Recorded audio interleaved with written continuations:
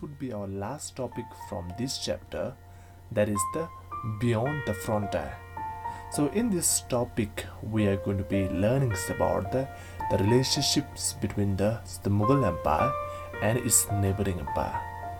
So in the previous class we have learned that the Mughal Empire, they used to give a great grand title to themselves, okay, whenever they got victories or whenever the king was coronated to the thrones. During that times, okay, they used to give a very great and the grand titles, like such as the Shahenshah, okay, which means that the kings of the kings, okay. And another example is that Jahangir, which means that the world Caesar. So these grand titles, it signified that under the Mughal Empire they used to have a great extended land. Therefore, it is a very important to keep a good relationship with all these distant land peoples. So nearby a Mughal Empire, they also have a neighboring empire such as a Safavid and the Ottoman Empire. Okay, so we are going to be learning about the relationship between the Mughals and the Safavid Empire, and as well as we are going to be learning about the relationships between the Ottomans and the Mughal Empire. Okay, so first of all, we are going to be learning relationships between the Mughals and the Safavid Empire. Okay, so whenever any of the empire, okay, if they wanted to just invade into the Indian subcontinent, then they have to just enter it from the Hindu Kush mountains. They have to cross this mountain, okay. So this mountain is basically located into the Afghanistan area, and around that Hindu Kush mountain there have a place called Qandhar, and Qandhar is a very strategic place. If any of the empires they could able to hold powers into that area, then they could easily control this entire Hindu Kush mountain, okay. So that's why they used to have a frequently tensions between the Safavid Empire and the Mughal empires to control that area. Many of the times it was to go in the hand of the Mughal Empire, many of the times it was to go in the hand of the Safavid Empire.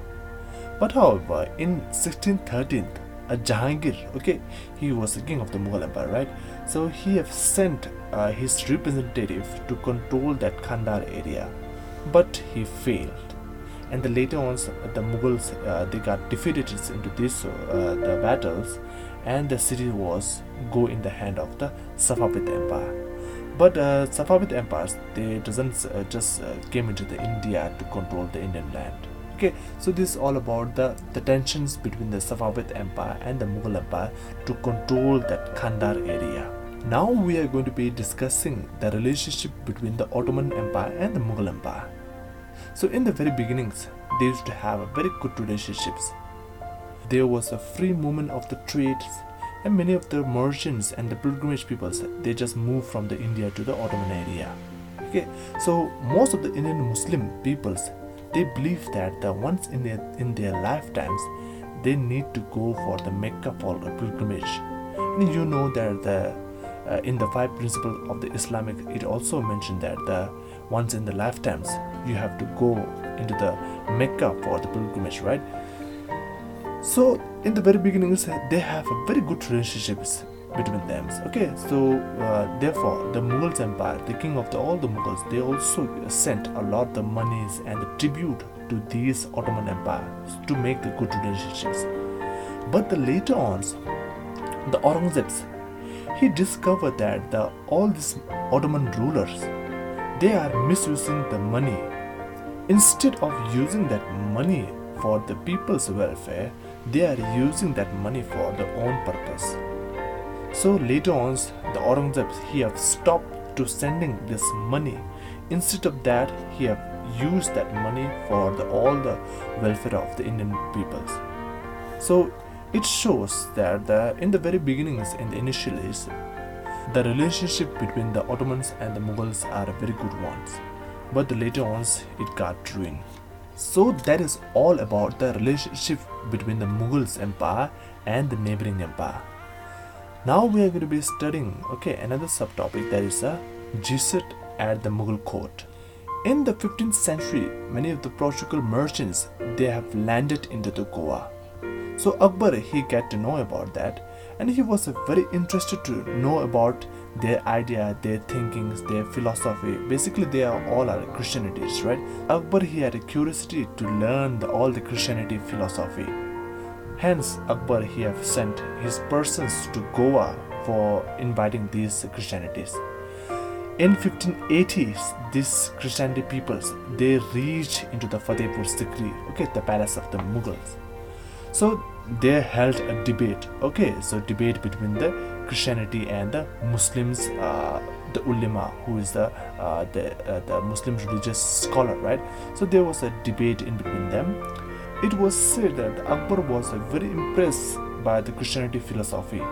Okay, later on, his own children was learned under the Christianity also, and these the Christianity peoples, okay, when they just reach into the Akbar's the palace, they also noticed that the Akbar was very interested to learn about their religions, and also he was intolerant toward all the Western culture. Okay, and the Akbar, he always have a quest for learning all the different philosophy of the different religions. So that's why Akbar, he have gathered all the different religious scholars, such as Hindu scholar, Jain scholar, Christianity scholar, okay, and Parsi scholars, and they held a debate in between them.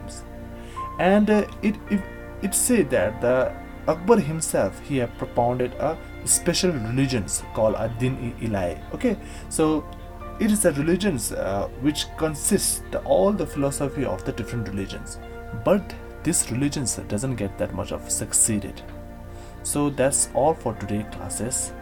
In the next sessions, we will be discussing all the sources of this chapter.